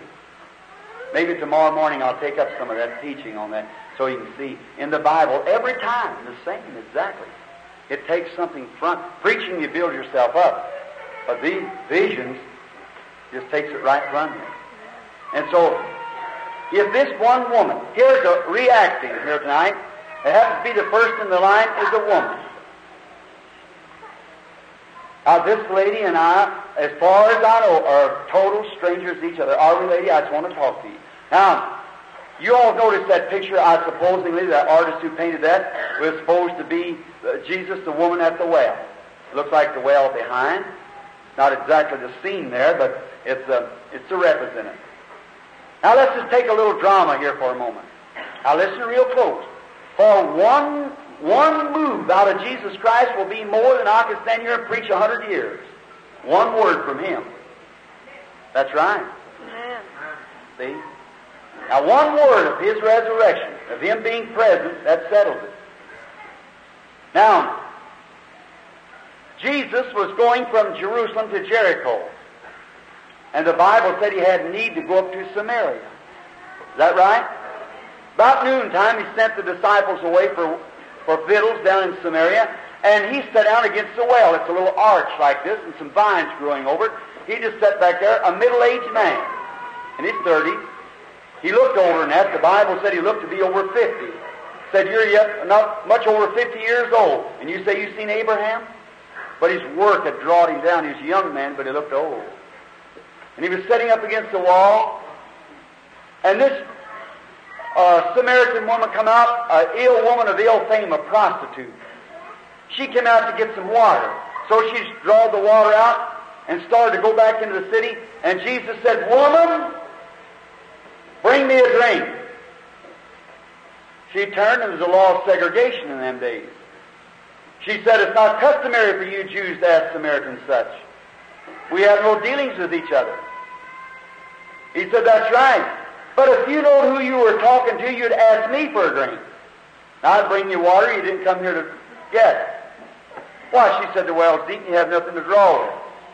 On went the conversation about worshiping this mountain at Jerusalem. What was Jesus doing? What was He doing? Contacting her spirit. And when He found what was wrong with her, where her trouble was, He said, her trouble was, how many knows what her trouble was? She's a prostitute. He said, go get your husband. That was her trouble, is that right? She said, I don't have any husband. So that's right. You've had 5. Live with 5 men. You're living with one now, and he's not even your husband. Look, now listen. What was she? A Jew? No. What did the Jews say when Jesus performed that sign? He said, that's the sign of the Messiah. That's Him. I believe that you're the Son of God by this. Now watch. Listen. About you. No. If that's right, raise up your hand. All right? Now, just as soon as it starts. How many have seen the picture now in the book here, the picture of the angel of the Lord? Have you seen it? Here it is, taken by George J. Lacey, hangs over here in Washington, D.C., copyrighted, only supernatural being. That angel of the Lord is in 2 foot from where I'm standing right now. That's right. The lady's conscious of something that's taking place, aren't you? If that's right, raise up your hand. See, between she and I, just as I can feel moving, there's a light between us. I believe it's in this book, lady. I'll show you what that is if you feel it. There it is right there. That's just what is between us now. See, I see it fading away and then coming back, fading away and coming back. See? She's conscious. Now it's hard because these people are all around me. Jesus took the that I don't know you. But if the Lord Jesus will tell me what's in your heart, what your desire is of Him, I know you're a Christian because I feel your spirit. You're a critic, I know it. But you're a Christian, I'm not a hitchhiker, a Christian. You're a real Christian because you have a very fine spirit moving. Now, if he will let me know what you, His daughter, let I, His child, His son, know what His daughter wants, then I, being a man, you a woman, there has to be something between us here. It has to be God using us as branches, He being the vine, energizing your heart to believe and mine to yield.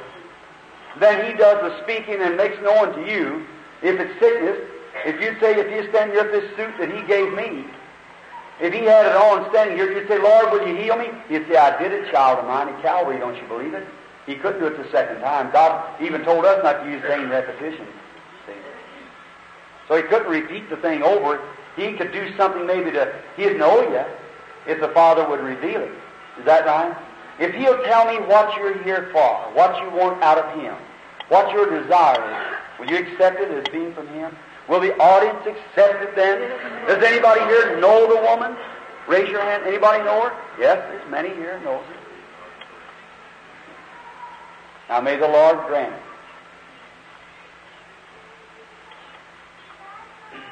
Now the lady, seemingly, if the people can still hear me, my lips are numb,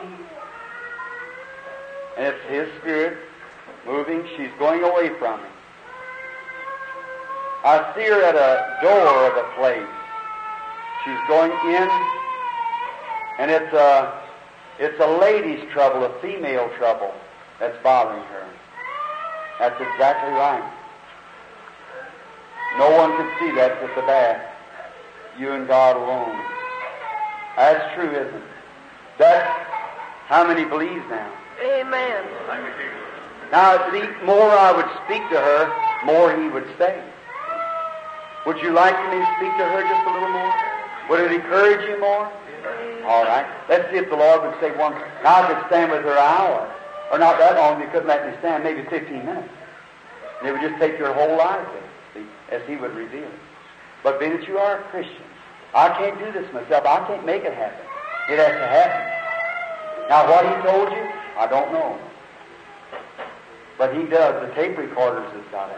Now, I'm just asking. He may not tell me nothing else. If He does, I can tell you.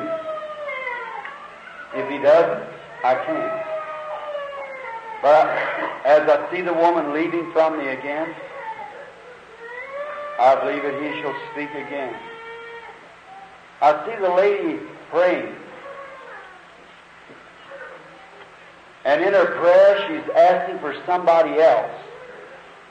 It's a person that's got arthritis. It's a woman. And she calls her auntie. It's your aunt that you're praying for that has arthritis. That's right, isn't it? Do you now believe? You believe that He gives you what you ask for? Just come here just a moment. Now, the Bible said there's something, sister, that's between us. Now, it's over what you judge it to be. If you believe it's Christ trying to get to you, then you'll get what you ask. It's up to you now. The Bible said these signs shall follow them that believe. If they lay their hands on the sick, they shall recover. Now, Heavenly Father, in Thy great presence this hour, perhaps she doesn't know me. We're strangers to each other, are we, lady? We are. Then if anything would be known, it'd have to come through God alone. Is that right? Now, if you were sick, and I could heal you and wouldn't do it, I'd be an unworthy brute. If I could do something for you and wouldn't do it, lady, what kind of a person would I be? But I can't do nothing for you. No more than what He'd let me do. He might tell me something. He might do something to bring your faith in the finished work. He can't do nothing for you until you believe. You know that? Look, He is sitting at the right hand of the majesty of God on high. Before me is suffering with a complete nervous condition. She's very nervous. She's been that way for some time. And the lady also is going blind. Her eyes are going bad. That's caused from a nerve condition. Hardening of the nerve, shutting off the vision. Simply a blind spirit. The lady also has a rupture that she suffers with. That's right. And I see you moving in somewhere with a cloth over you. You come out 1, 2, 3. It's operations. You've had a lot of trouble, haven't you? That's right. You believe that you're in His presence? With all your heart you believe it? Or come here just a minute. Heaven's gone, sister. Amen. You kept appearing here. I believe it's over now. Would you do me a favor? If the angel of the Lord's in there, a lady next to you that had diabetes is suffering that, you believe that she would be made well too? Do you believe, too, sister, that God would heal you? You believe it? Raise up your hand. You were praying for that, wasn't you? All right. I've seen your blood look like sugar dropping through it like that. That's right. Have faith. What did they do? She touched the border of His garment. She believed. She had faith. Is the Scriptures fulfilled? He's the high priest. When? Now? Does it what? Be touched? How? Is diabetes sitting right there, the lady? You believe that Jesus Christ, the Son of God, shall ever make the person well? If you can believe what you ask for, you can have for what you ask. If thou canst believe, said the Bible, you can have what you ask for. The blessing went to a man. When you're spoke to, answer quick.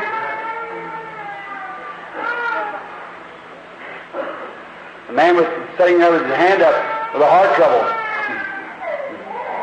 Hand up like this, little red towel. You believe me to be God's prophet or His servant? That's your wife sitting next to you, isn't it? Female trouble, isn't it? Put your hands on each other. Oh, you get out of that. You failed. Jesus' name, come on. Or it was a lady, but there's a lady sitting next to her there. Yes, wiping your nose. Put your hand up like this. You believe God heal you that stomach trouble, make you well? You believe with all your heart? You was praying for it, wasn't you? All right, receive your healing. You're nervous. Gives you an ulcer. That lady sitting right next to her, there's the angel of the Lord standing by her. She's got a throat trouble. That's right, isn't it, lady? Raise your hand. One right next to you, the last one on the end of the row, that little lady's got a nervous condition. She says, is that right, lady? There he is. See, there are a whole row of them. Hallelujah. Right? Praise the Lord. He's alive. If thou canst believe, all things are possible.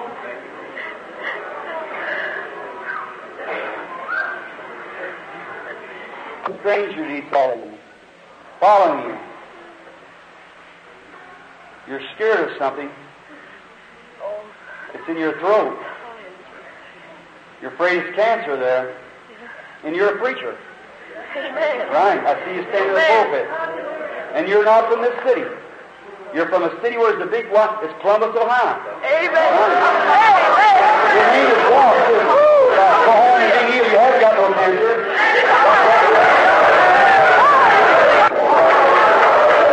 If thou canst believe, that sinus will leave you too. Believe with all your heart. Christ make you well. Going over there, aren't we? I'm getting terribly weak. It's pulling from everywhere. People are believing.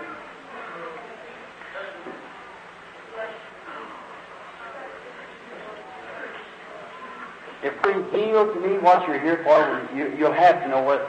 If I come and say, well, you're sick, you're going to get well, you'd have a right to doubt that. That's no miracle. But the miracle, you look like a healthy woman. It's telling you what's wrong. If I'd say pulpit, it must be somebody, or was somebody just healed from a pulpit or something. Keeps appearing before me. It must have been the shock of it. Was that the man that just, was there a man just now prayed for something and just don't leave in front of me? There was something maybe, well anyhow, never seen you.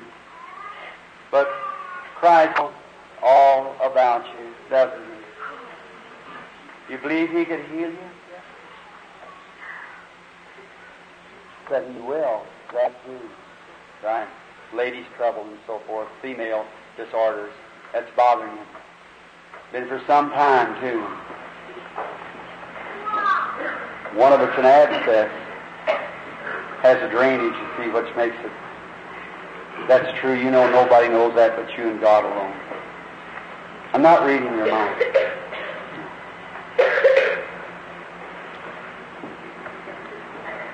You're a stranger here in this city. You come across the river too. You're from a place in Ohio, Jacksonville, right? Right. Betty Campbell, and you could go home and be made well if you believe it. Is that right? You believe with all your heart? Oh God!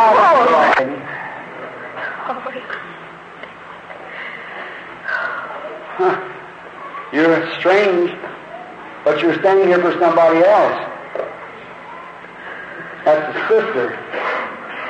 That's right. Arthritis. That is true. Then you've got a trouble too that should be healed.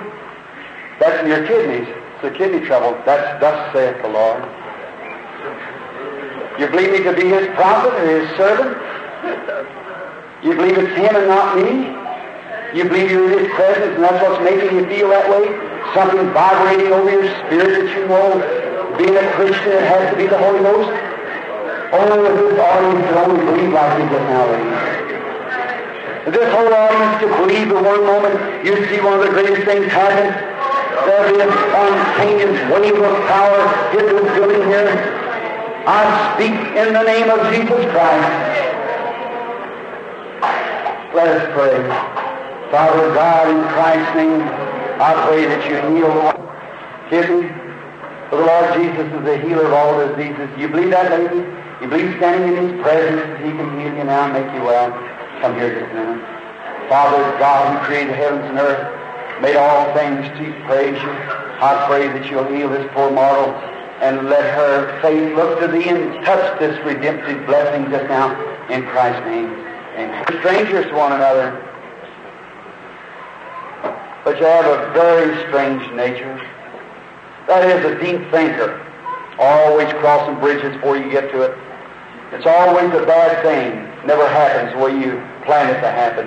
And by that it's developed a peptic condition of the stomach, giving you stomach trouble. That's right, isn't that, sir? If that's right, raise your hands, which it is right. Couldn't be nothing else. God Almighty knows it. You now throw aside every negative thought, and we'll go home and eat your supper and praise God and give Him praise for it. Look at me. I mean by that, not look at. I hope you understand. Peter and John passed through the gate called Beautiful and said, "Look on us." That is just merely that. I hope people understand it. Elijah, one time when they got him all stirred up, when Ahab's son was there and his mother Jezebel, idols, worshippers who had caused a lot of trouble, he said, "If I didn't respect the presence of Jehoshaphat, I wouldn't even look at you." But said, "Bring me a minstrel." When the minstrel began to pray, the Spirit come on the prophet. You hear him play Only Believe? Those things, then the Spirit comes down. Hymns brings him down. Then a gift of God goes to work. All that coughing, laying up at night, that asthmatic condition, coughing head off nearly, right, dry throat. My, what restless hours. But you believe that He's here to take it away, sister? Let me just lay my hands on it. Heavenly Father, I lay my hands upon this woman in obedience to the blessed Word of God that said, "These signs shall follow them that believe. If they lay their hands on the sick, they shall recover." This I ask in Christ's name. Amen. I know I've got probably as far as you're going to let me go. They're touching my sides, and I know that's for me to leave. I want you to do something. I want you to close your eyes. I want you to pray this prayer behind me. I'll just repeat it. You pray it. Our Father, who art in heaven, hallowed be Thy name. Almighty God, Creator of heavens and earth, author of everlasting life, and giver of every good gift, I, your servant, stand in need. I need Thee, Lord. Thou knowest my need. I'm aware that Jesus has raised from the dead, and He's here in this building tonight to give to me, by His suffering and His presence, everything that I have need of. Thou, God, knows what I have need of, and I now claim it as my personal property. In Jesus' name, I will confess it. I will believe it from henceforth. In Christ's name. That's your prayer. Now keep your heads down. Keep closed in. Quietly. The organ is only belief. Quietly. Close your eyes. Who would you think that is standing by you? Who is that who knows you? Yes, the little lady there with the TB. It's over, sister. Your faith makes you well. That man sitting there getting up at night with that prostrate trouble sitting there, sir, with the white shirt on. Yeah. It's over, sir. See you walking back and forth to the bathroom. Go home tonight and rest in peace. Keep shut in with God. He's there. Touch him my side, saying, must go now. That's your prayer. Now I'm going to pray for you. This is my prayer. You believe. Oh God, what an evil thing Satan is. He binds the helpless. He comes in by force. He puts the children of God in the corners. But tonight he's exposed. Tonight we realize that he's just a bluff. He has no legal rights. Christ stripped him of everything he had at Calvary. Everything, even fear. Everything was paid for at Calvary. And Satan, you don't have any legal rights over God's children. They're God's heritage.